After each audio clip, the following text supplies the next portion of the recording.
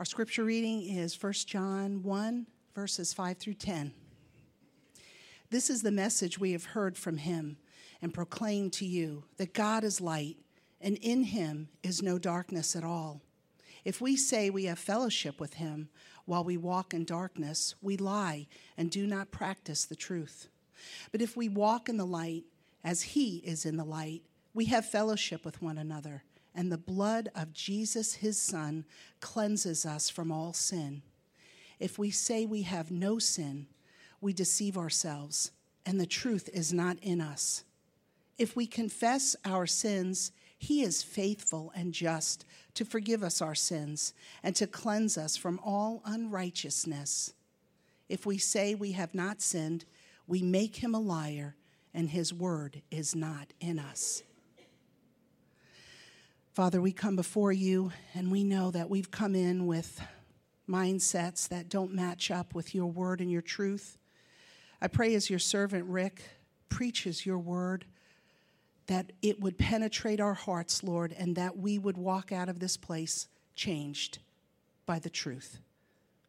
And it's in his Son's name we pray these things. Amen.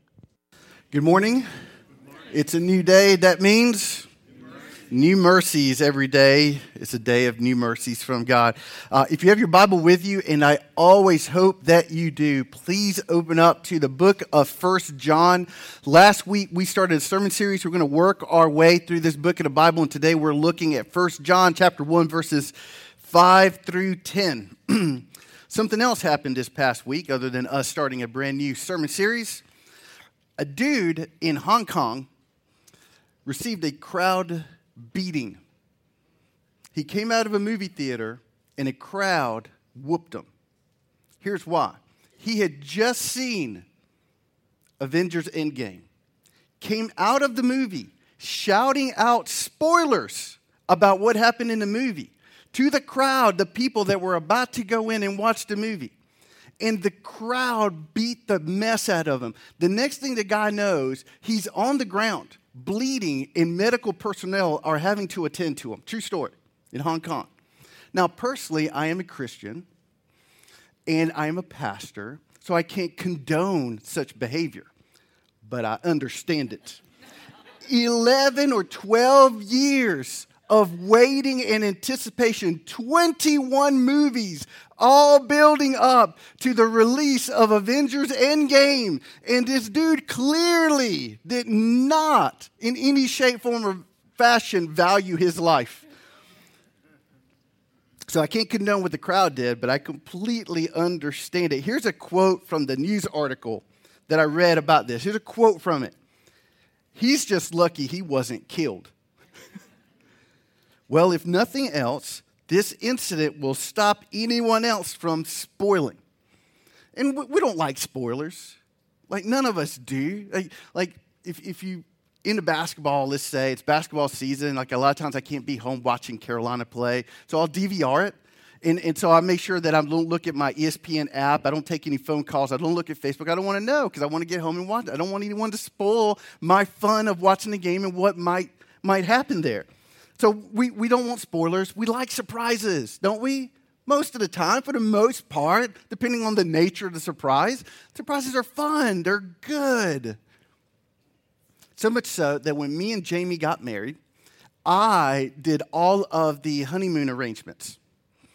And I kept it secret. Didn't tell her where we were going. So it was like the week of, and I just told her how to pack. I said, just pack this stuff, not this stuff. And I didn't tell her where we were going. And it was my plan to hopefully somehow get us to land in Cancun before she ever knew that that's where we were going. But I actually changed my mind because we got to the airport, we were going through security. Like, it actually occurred to me, like, if they ask her, what is your destination, and she doesn't know, in a post-9/11 world, that might not be a good thing. And so I'm in Cancun, and she's in the joint. Like, so that wouldn't make for a good honeymoon story. But I wanted to surprise her with it, and I did, and it was fun, and she got to know there. But my point is that we all like surprises, and there's a time for surprises. There's a place for surprises. There are times we don't want the spoilers. Let me tell you one time, at least one time for each and every one of us, that we don't want, that we should not want the surprise. We should go into it completely knowing ahead of time. We want the spoiler ahead of time, and that's concerning eternal life. You better know that you know that you know that you know if, in fact, you have eternal life. You don't want to have to second guess that. You want God to spoil it ahead of time. You want God to let the cat out of the bag ahead of time. You want to be completely in the know before you ever step into eternity. And here's the good news. We can know whether or not we have received eternal life. Jesus himself said, here's God's promise to us in John 3:16. For God so loved the world that he gave his only son, that whoever believes in him should not perish but have what? Eternal life. So that is God's promise. Anyone and everyone who places their life in the hands of Jesus, anyone and everyone who trusts in who Jesus is, he's God, what he did on the cross, died to pay for our sin, went in the ground, in the grave, rose again. Anyone who believes in him will receive eternal life. Not maybe, not probably, not likely. No, will in fact receive eternal life. It's guaranteed. We all like short things, right? It's a guarantee from God. So I want to ask and answer this question real quick. What is eternal life? Like you might hear this in church. We just read it in the verse. Eternal life. What is that? And I think that we have a very narrow view of what that means. Like typically, I think for a lot of us, when we say the term eternal life, we're just thinking about heaven. Like one day getting to go to heaven, and praise God that that's part of it, but that's not the fullness of eternal life. That the fact that we get to go to heaven is only a part of it. Eternal life is much bigger, better, it's broader, it's more comprehensive than just I get to go to heaven one day. Eternal life is this. To have received eternal life means to have received eternal light. Eternal life means to have received eternal light. So as 1 Peter 2:9 says, we have been called out of darkness and into God's marvelous light. Eternal life is the sum total of what it means to be positionally in the light of God. Positionally. It means that the light of God is now your realm.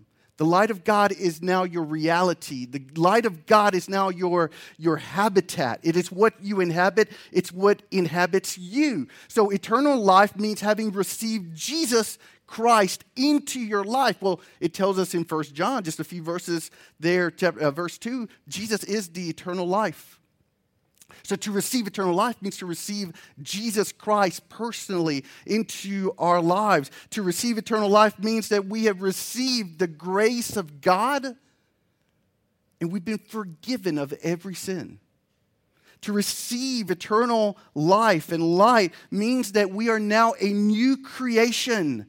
A new creation. The old has passed, the new has come. We are now children of God, whereas before we were not children of God. Now, because of what he has given to us, we carry the mantle of son or daughter of God Most High. It's an amazing thing. It's not just heaven. I get to be called a child of God, a child of light.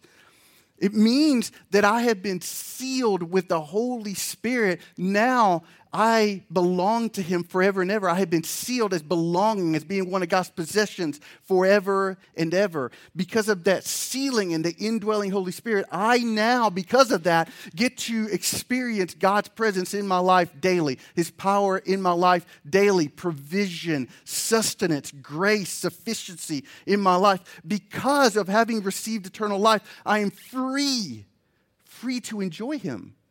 I have a actual good, loving relationship and fellowship with God. And on top of all of that, I live now with the hope of the assurance and the guarantee that when I breathe my last breath in this world, my life in the next world begins in God's home. That when it's all over here, I get ushered into the home of God. So that is the sum total of eternal life.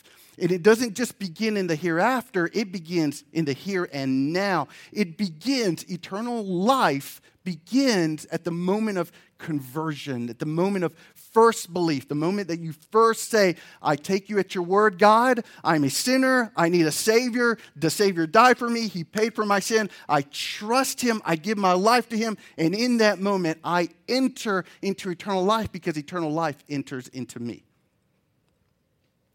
God promises to give eternal life to all who trust in Jesus Christ. And we can know that we know that we know that we have received eternal life. That is actually the point of the book of 1 John.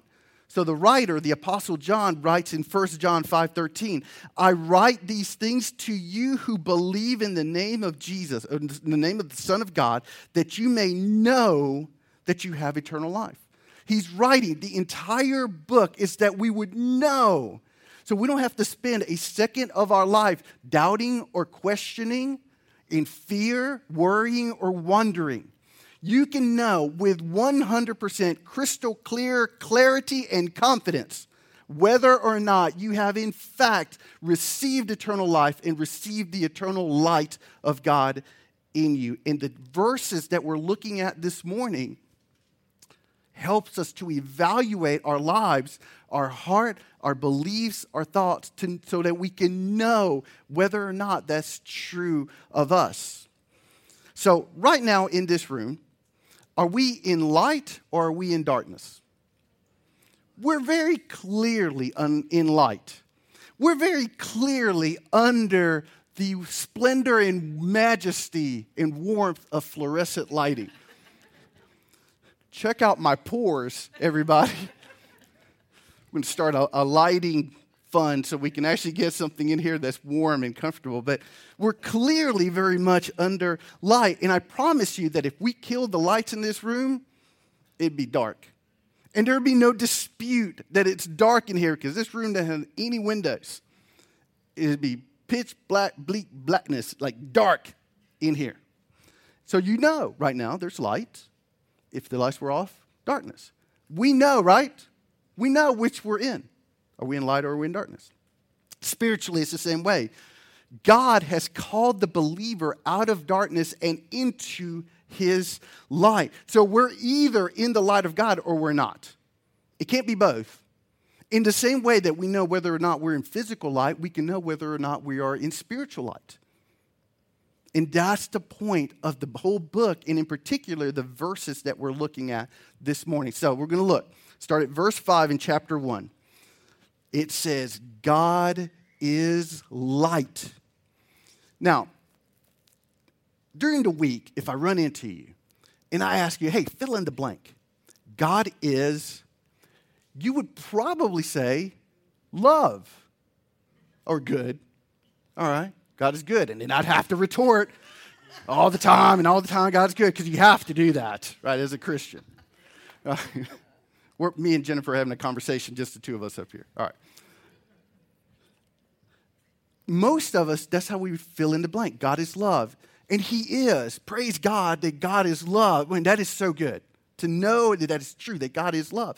But before the Bible tells us, like in 1 John 4:8, that God is love. Before it tells us that, it tells us that God is light. The fact that we're told before God is love that He is light actually tells us something significant. It's almost like you can't really understand that God is love unless you understand that God is light. So, we need to determine what it means in this verse that God is light. So, does this mean that God is electromagnetic radiation of varying wavelengths? That's how a physicist defines light. Electromagnetic radiation of varying wavelengths. Oh, so smart. I looked it up. Thank you, Google. Well, it doesn't mean that, right? Clearly, it doesn't mean that God is radiation. Or does it mean that God travels at 186,000 miles per second?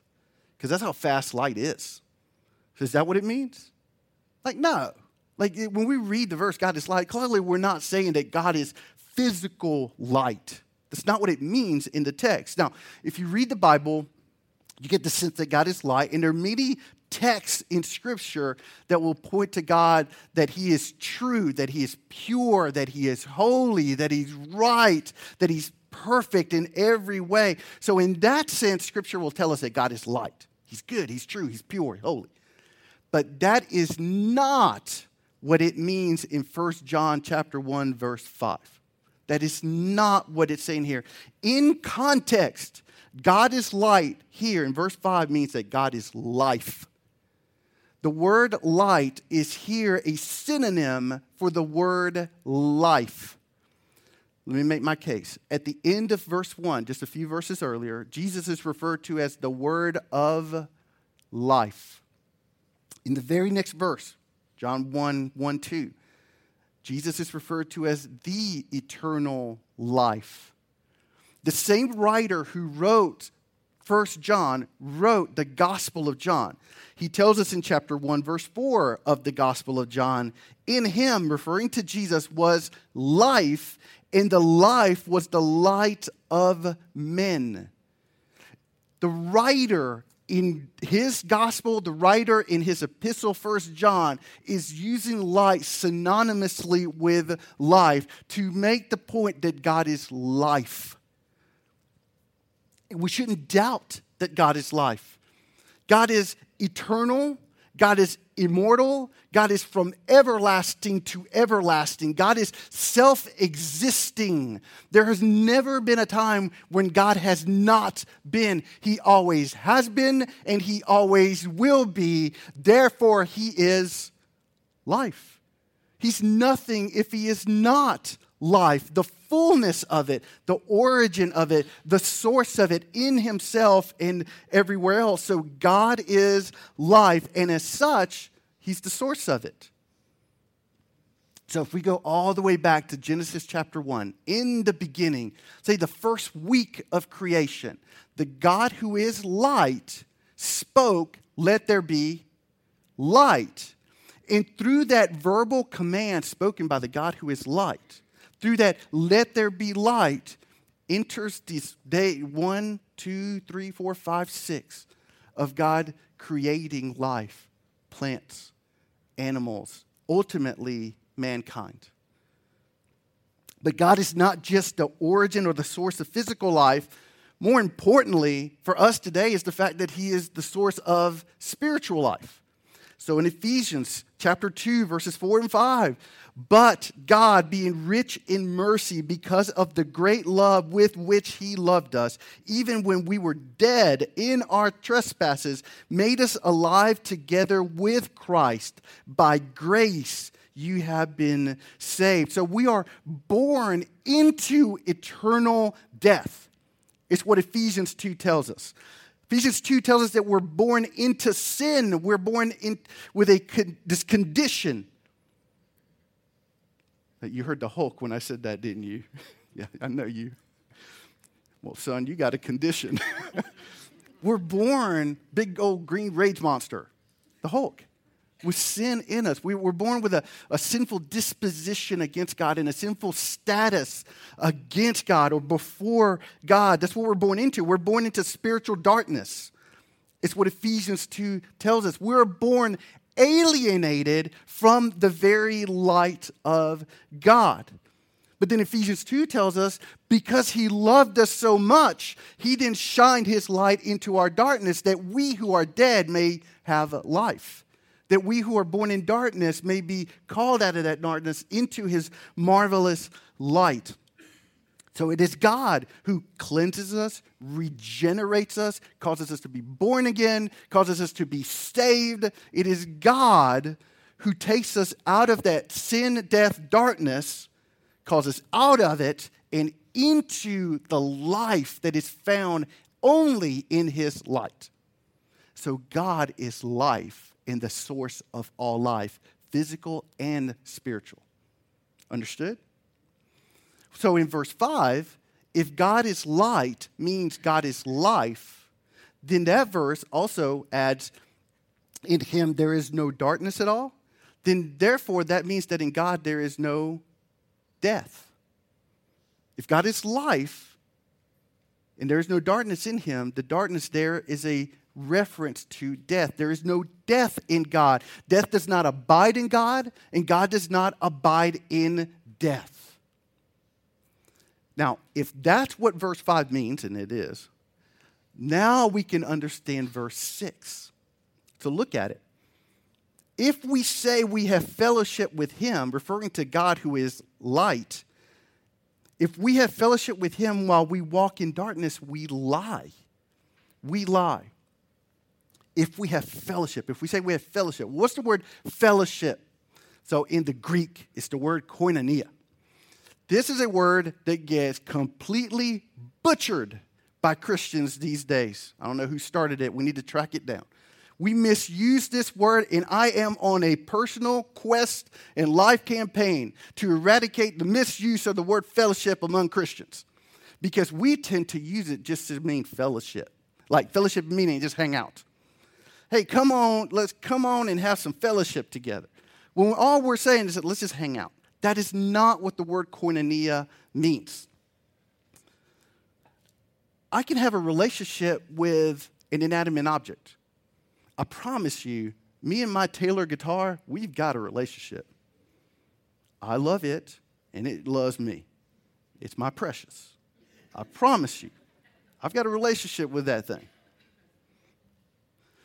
You could have a good relationship with something. You could have a bad relationship with it. You can have a trivial, casual, it doesn't really matter relationship with something. You can have a bad relationship with a boss who's a big jerk face. Right? Smells like beef and cheese. Like you can have a bad relationship with someone. I love to hate Duke.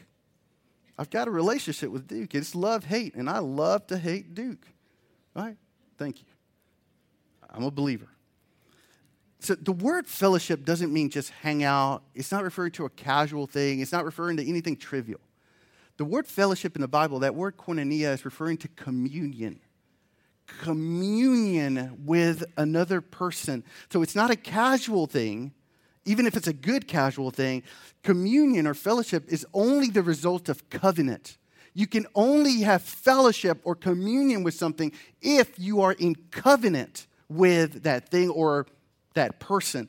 Communion, just look at what's the word that's in the word communion. You can't have communion without union. Like, that's what it means. So, for me, I commune with my wife, Jamie. And we commune in the truest sense of what communion is, because me and Jamie have entered into the union of covenant through marriage. We've been united. So, I have fellowship with Jamie in the fullest sense of what fellowship is, because we have been joined together in covenant. Joined together. Two have become one. That's what covenant is. In essence, what covenant does is that it changes someone's identity. Like, I'm not single Rick, I'm married Rick. Jamie is my wife. I am her husband. My identity has been changed because I have entered into a covenant relationship with Jamie. So we've entered into this thing, and it's because of that that we have fellowship with one another. And it's always of the sweet kind. Sweet fellowship.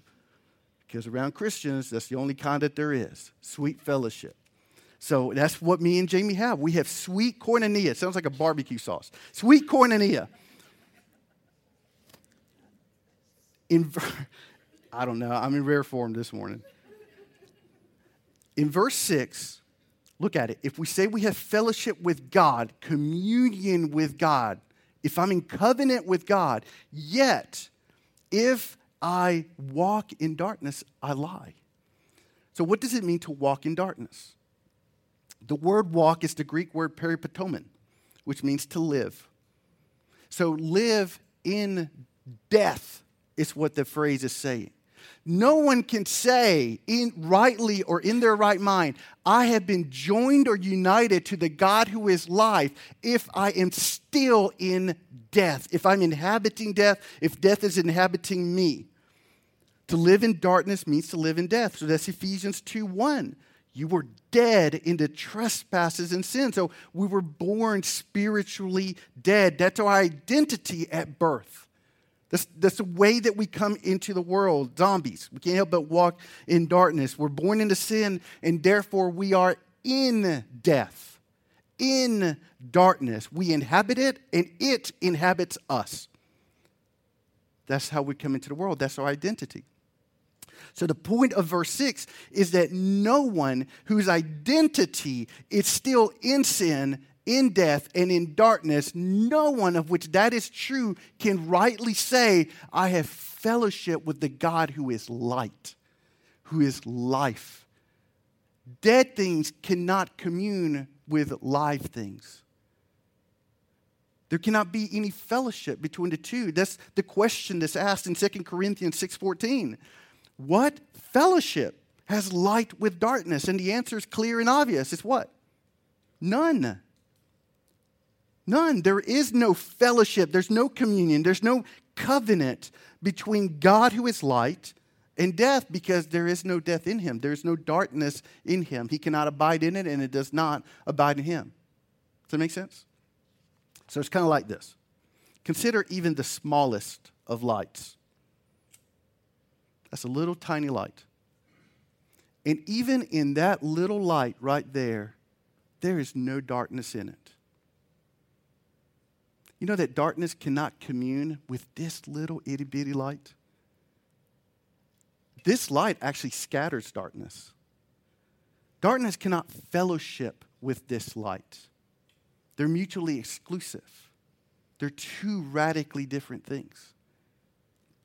And so if it's true that light cannot even abide in this, or darkness cannot abide in this light, it's the same way spiritually. If we're still in our sin and still in our darkness and still in our death, if that is our identity as a human being, we cannot be joined to God. It's like taking two sides of a magnet. You know how they oppose each other? It's the same thing. And the only way that can be fixed is if me, who is in darkness, has the light of God shined in me. Only if God shines his light into my darkness, then I can enter into fellowship with him. And that's only possible if God changes my identity first. He has to change who I am before that takes place. So that's the point of verse 7. If we walk in the light, then we have fellowship with him. So to walk means to live. To walk means to live. So the only way that we can live in the light of God is if he has pulled me out of darkness and into his light. The only way I can live in the light of God is if he has shined his light into my darkness. The only way that can take place is if he has taken me, a creature of darkness, and somehow transformed me into a creature of light. That's the only way that it can take place. And the way that he does it is by cleansing our sin by the blood of Jesus Christ, is what it tells us in that verse. We must first be cleansed of our sin, and it takes place through the blood of Jesus, which is a reference to the cross. It's a reference to the sacrifice of Jesus. So in the Old Testament days, just to explain why there's blood language in the Bible. In Old Testament days, a person had to bring an animal to the priest. Then the person would lay their hands upon that animal's head, symbolizing the transferring over of that person's sin onto that innocent animal. Then the priest would take a knife, grab the head of the animal, and slit its throat in front of everyone. A brutal, horrifying display, a public display of just how bad sin is, of what the payment for sin is. The payment is death. So then here comes Jesus. The Bible refers to Christ as the Lamb of God who takes away the sins of the world. He is the ultimate sacrifice who takes our sin away from us once and for all. So Jesus goes to the cross, and there our sin is transferred over unto him. And he paid the price that we should pay for our sin. He took it upon himself, and he paid it as if it belonged to him to pay. And he did it so that sin could be purged from us. we all have a rap sheet before God. It's a long rap sheet. Lust, pride, selfishness, self-centeredness, on and on. Gossip, malice. I mean, just, you name it. Every day. It is a long rap sheet. And what Jesus did on the cross, he gave his life through his sacrificial blood, poured it out to expunge our record, to clean the ledger, to wipe it off so that that's no longer on our record. And so that's what took place on the cross. Jesus paid for our sin. He died our death. They laid his body in the tomb, and then in the darkness of that grave, light shined. Light shined. He rose again. And now anyone and everyone who places their faith, their life in the hands of Jesus says, I trust you, Lord, that you died for me to pay for my sin. We are forgiven. We receive grace and we receive mercy. And in that moment of belief, we are transformed. We are a new creation. The old has passed. The new has come. No longer creatures of darkness, now creatures of the light. And that's why Jesus sacrificed himself for us, to cleanse us of unrighteousness, to transform us into something completely different. And it's in that new identity, that new status, that I can enter into covenant with Christ. It's because he's wiped the ledger clean. It is because of that now I can fellowship with God. It is because of that I have now entered the light, and the light has entered me. All because of what Jesus did on the cross. So here's the promise. It's a promise. All who believe in Jesus will be forgiven. No qualifiers. Nothing else. All who believe in the Son of Jesus Christ will be saved. All who trust in Jesus receive the light of God. All. Every one of us. We are united to Jesus. Just like today, when we get married to become one in Christ, we are baptized into Christ. We are immersed into Christ. He comes into us. We are united, and it changes us, and we are in fellowship, and that's the only reason we can commune with him, was because of the transforming work of his grace as displayed through the cross. So, have you believed? Have you believed in Jesus? Have you given your life to Christ? Have you actually entered into the light? Have you said, God, pull me out of darkness. I want to be something new. I want to be something different. I'm tired of living in darkness. Have you taken that step of faith? Receiving it. Here's the tricky part. Some people might have possibly kind of sort of said a prayer like that at some point in the past. I think I received Jesus back in the day, or I thought I did, but now I'm not so sure. Did I receive light? Because I was hoping I had, but now I'm not sure. And a lot of times, the reason why we will second guess that decision or non-decision, whenever it was because we never stepped into it fully. We never understood what it means to actually step into that decision of receiving the light of God. And what it means to receive eternal life begins with a confession, with an actual, sincere, authentic, genuine, heartfelt confession, confessing our sin and confessing our need for saving. Because a lot of people will confess, well, yeah, I'm wrong, I did bad. But that's not biblical confession. Biblical confession is saying not just that what I did violated God's standard, but it violated so bad that I deserve eternal judgment, but I need Jesus to save me from judgment. That's confession. It's not just a confessing of sin, but the confessing of I need the Savior. So look at verse 8.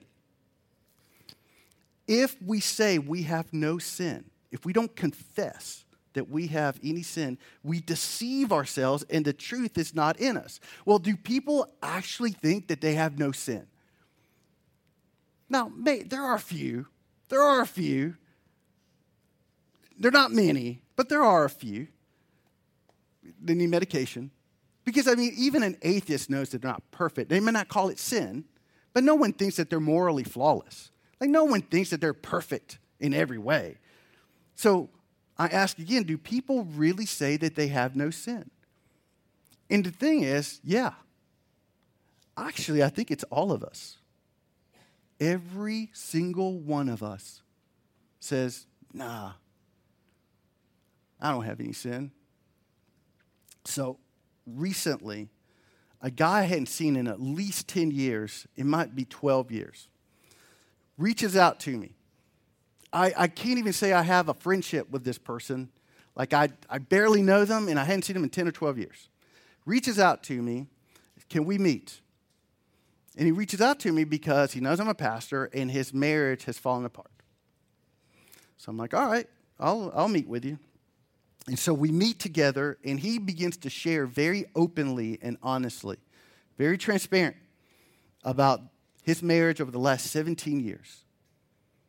And he itemized this list of awfulness, like major problems and major issues, like over 17 years, 15 years, 12 years. I mean, all these things happening like every year for 17 years. His wife, who I actually know better than him, that I've known longer than him, she's probably dealing with some depression issues, some bipolar issues.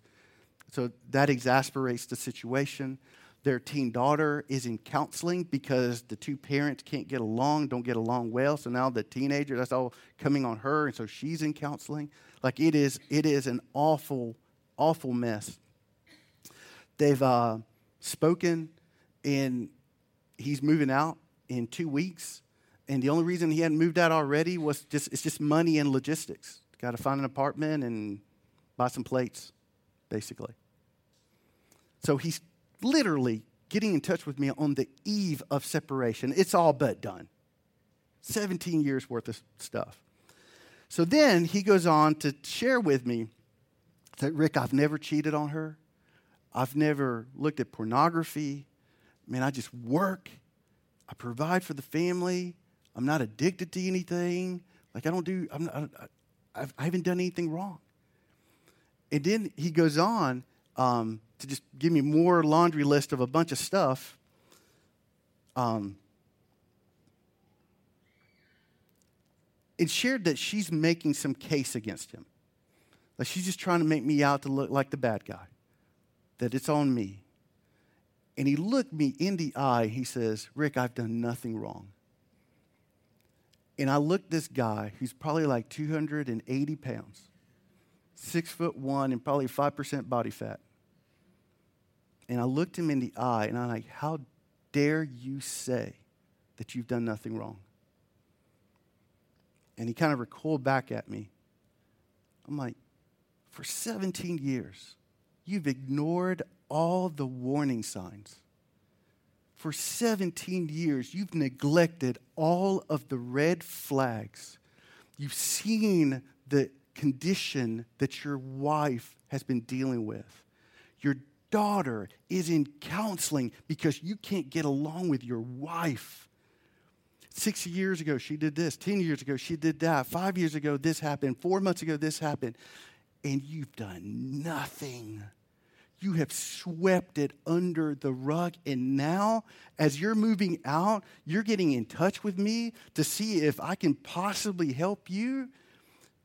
And I looked them dead in the eye and I said, in this tone, you have failed. You have failed as a husband. You have failed as a father. You're the one that's supposed to be putting those people first. And you've ignored it all. And now you're losing your family, if not already lost it, all because you thought you'd sweep it under the rug and magically it would get better on its own. You have sinned. And this dude, mountain of a guy, looks right at me and he just starts crying. And he owned it. For 17 years in complete denial, I've done nothing wrong. Kidding me. You bold-faced liar. You're a liar. Now, that tells us a couple of things. One, never go to Rick for counseling.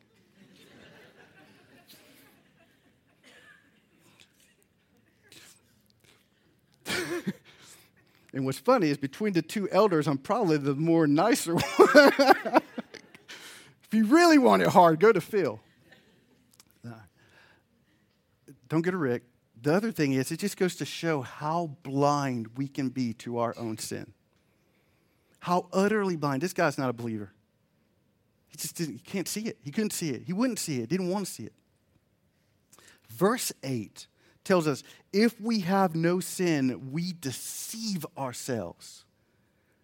We deceive ourselves because our heart lies to us. Jeremiah 17:9 says, the heart is deceitful above all things.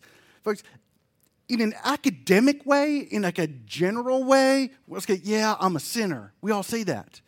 But the truth is that our own heart lies to us as to the veracity and the awfulness of our own sin, especially specific sin. It's not my fault, it's their fault. Not my fault, it's my wife's fault. It's my boss's fault. It's the world's fault. It's medical issues' fault. It's because I don't have any money. It's always something else's fault. Our own heart lies to us so that we can't see the sin that's right there. So we neglect it, we push it aside, we ignore it, we dismiss it, we justify it. Meanwhile, we are riddled with it, and the consequences of sin is death, judgment, and darkness. So, folks, we need to see it, we need to own it, and we need to confess it. And that's where the good news, that's where hope comes in. So that's verse 9 in the text. If we confess our sins, God is faithful and just to forgive us our sins and to cleanse us from all unrighteousness. So we need to get to that place where we actually see ourselves for who we really are and see our sin for what it really is and see just how desperately wicked and sinful we actually are. We're sinners who fall short of the glory of God. We live in darkness, and unless God shines his light, we will forever, ever be in that darkness. But we need to trust the promise of God that all who believe in his Son will be forgiven. Got to trust it. And you enter into that trust by confessing. That's what the verse says. Confess our sin. Again, not just I did wrong, but I need the one who can fix my wrong. I need the Savior to fix me, to heal me, to shine his light into me. That is the hope of verse 9. Verse 9, I'm going to mess with some of you because this verse gets misquoted, misused, misapplied. Verse 9. Verse 9 is not about those who are already believers having to confess sin in order to receive forgiveness for sins committed since becoming a believer. That is not what that verse is. I stand by this. As a believer, I'm already saved. I never have to ask God's forgiveness. You know why? Because all of my sin was nailed to the cross 2,000 years ago. Because the moment that I placed my life in Jesus, I was cleansed fully of all of my sin. Even the ones I'll commit an hour from now and the ones I'll commit 10 years from now. All of my sin was nailed to the cross. All of it was forgiven. At the moment of salvation, I was clothed in the righteousness of God. In God's eyes, I am no longer a sinner in status. I am now a saint, a new creation. Now, I do sin. I'm not saying I don't sin. And I do believe I should confess it every time. And I should repent of it every time. But I need not ask for forgiveness, for that already took place. Every moment that I sin and I enter into moments of confession, you know what that is? It's an opportunity to praise God. God, I had no idea how sinful I was. You forgave me all of it. You forgave the sins I'll commit tomorrow already. How electric is God's grace that he's forgiven it all. It's off the ledger. It was nailed to the cross. Every bit of it got left in the tomb. All of it. So yes, I sin. I need to confess. I need to repent. But to turn it into praise. Praise, I'm already forgiven. Verse 9 is not addressed to believers. Verse 9 is addressed to those who are still in darkness. Verse 9 is addressed to those who say, in essence, I'm not a sinner, or say, I don't need a Savior. Verse 9 is a plea from the God of light to everyone who is still in darkness to be honest and to come clean. Will you humble yourself? Will you open your eyes and actually look into your heart? And will you confess that you are in fact a sinner and in darkness and in death? Are you willing to own your sin? I mean, are you willing to admit and recognize that that is your status? And that God's plea in that moment, he says, I've got something better for you. Let me shine my light into your life that you may be saved. Let me shine a light that you may be forgiven. Let me light shine so you can turn from a creature of darkness into a creature of light, so that me and you, so that we can have eternal relationship forever and ever and ever. So have you confessed? Have you confessed that to God? Have you confessed that you are a sinner? Have you confessed your sin to God? Have you confessed your need for the Savior? The scariest words in the Bible are in Matthew 7, verses 21 through 23, where Jesus says, not everyone who says to me, Lord, Lord, will enter the kingdom of heaven, but the one who does the will of my Father who is in heaven. On that day, many will say to me, Lord, Lord, did we not prophesy in your name and cast out demons in your name and do many mighty works in your name? And then I will declare to them, I never knew you. Depart from me, you workers of lawlessness. That's how badly we can be deceived. And everyone in this room needs to hear this. That is how badly we can be deceived. We can walk around earth and no, I'm good. I'm right with God. I'm in good relationship with God. Me and God are okay with one another. I even go to church. Like, look at Jesus' words in that text. Even those who've cast out demons and performed mighty works. And Jesus will say to them, depart from me, I never knew you. And what's on our spiritual resume? I went to church 60% of the time, threw a few bucks in an offering basket. I mean, are any of us casting out demons on a daily basis and performing miracles? Because, I think we're going to have to ratchet up beyond the people in that text if we're even going to have a chance. Could you imagine that that's how badly we can be deceived? I'm okay with God. When I die, I'm going to heaven. And then to show up there and see the Lord Almighty face to face and hear the absolute worst words that any human ear could ever hear. Jesus himself saying, I don't know you. You spent your life on earth saying, we're good, we're in fellowship. I don't know you. I'm of the light and you're of the darkness. Depart. So a couple of churches ago, I was at Apex Baptist. I was there, I don't remember, 10 years or so, on staff and so forth. It's a man by the name of Terry Bradham. Model Christian, folks. Model Christian. Pillar of godliness. This dude knows the Bible. He teaches Sunday school. Youth leader. Deacon of the church. The church was like 700 people. One of the deacons, head deacon, different times and seasons in his life. I mean, from our perspective, he was a model and an example to follow. You want to know what it means to be a follower of Jesus? Just do what Terry does. Act like Terry. Follow him. Let him mentor you. Like all of us, staff and other people in the church, like Terry. Like follow. Like let him mentor you. Then one day, at the end of a worship service, Terry comes forward to address the entire church and shocked everyone.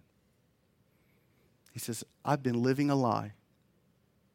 All these years, I thought I was saved. All these years, I thought I was fine with God. And I just realized recently that was a lie. I just realized it was all just work and stuff and list and checking it off. And we're all like, are you kidding me? But here's the thing, that praise God, that Terry found out before it was too late. Praise God that God gave him a spoiler alert.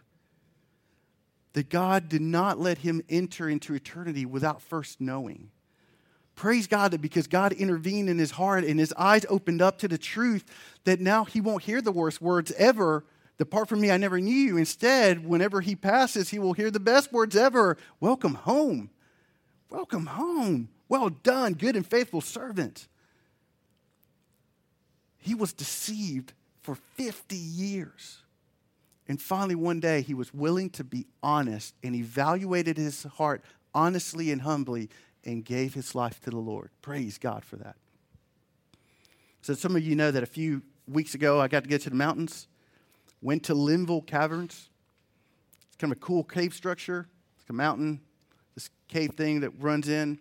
And you go today, you walk in, there's a door, there's walkways, there's lights. But originally, that's not what it looked like. It was discovered like in the 1800s by accident. There's this tiny little stream that runs out of it. And some people noticed fish going in and out. So like, and there was like a little slit basically in the side of the mountain. So people started kind of like peeping their heads in. Well, in the 1930s, two youths, decided they wanted to go in and explore it. And so the two went in, and one was carrying a lantern. And so this thing runs pretty deep, and it branches out everywhere. So they're as deep as they can possibly get. And let me tell you, there are places you're like you're having to suck it in kind of a thing. Like I couldn't get through a lot of it back in the day. And they slipped. One of them slips, and the lantern went into water. So now there's no light. There's no windows. It is pitch black. It took them 2 days to find their way out. 2 days in complete darkness. And you know how they found their way out? They felt the stream. Which way is the current going? In 2 days, they followed that current until it brought them to the light. Let me tell you, there's some people in here, and I don't know who, but I know this. There's someone or more in here, you're in darkness. And there's a stream of the gospel right now that you need to put your hands into and let it lead you to the light. You stop pretending and just be honest. Stop fooling yourself, lying to God, lying to the people next to you, lying to church, lying to whomever. Will you actually stick your hands in the water and let it lead you to the light? Like you're not here by accident. Like you're hearing the gospel beckoning you out of the darkness and into light. Your spouse, maybe your friends, children, neighbors are speaking truth into your life yesterday, last week, the last 10 years. And all of it is a stream where God's like, will you follow this to the light? And I'm certain that there's someone in here, they're just feeling that sense inside. It's like, man, I'm in darkness. Don't say no. Don't say no to the Lord. Don't say no to grace. So I want to ask the praise team to come up. We're going to sing a closing song. And for all of us, I just want to sit here, just bow your heads and close your eyes and just pray and be honest.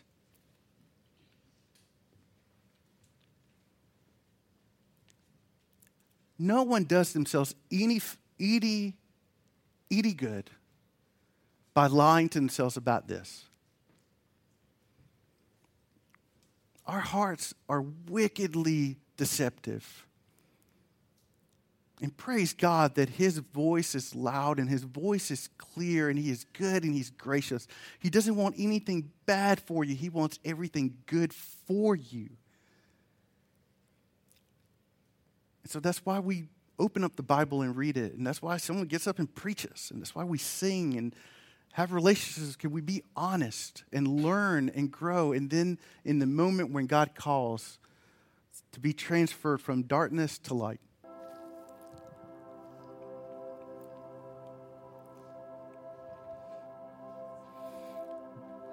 With all heads bowed and all eyes closed, I'm just going to ask this question. No one's watching. But if you're here this morning and you realize that you've never stepped into the light of God, if you've never received eternal life, and you want to confess to God that you are a sinner, that you want to confess to God that you need Jesus Christ, you want to confess to God that you need His grace, would you just raise your hand where you're sitting?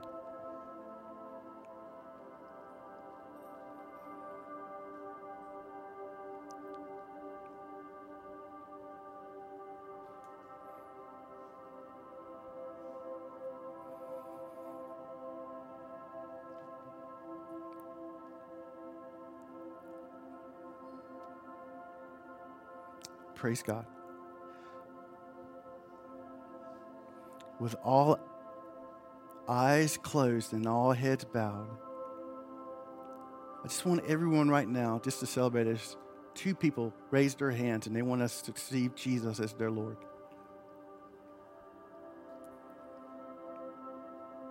Two people just now have entered into God's eternal light.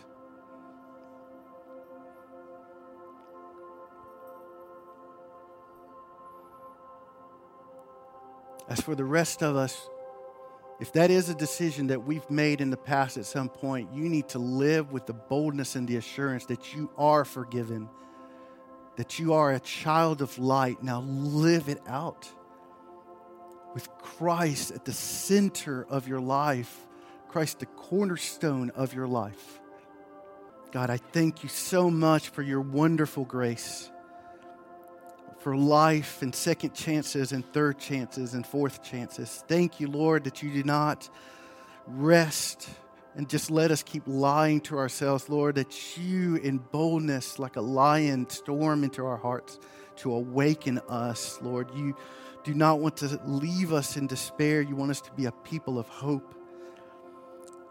Thank you, Father, that we can live and walk in your light, that we can have fellowship with you. Thank you for sending your Son, Jesus, to purge us of our sin. Thank you, Holy Spirit, for convicting us. I pray, Lord, that we would live in assurance and in the know. In Jesus' name, amen.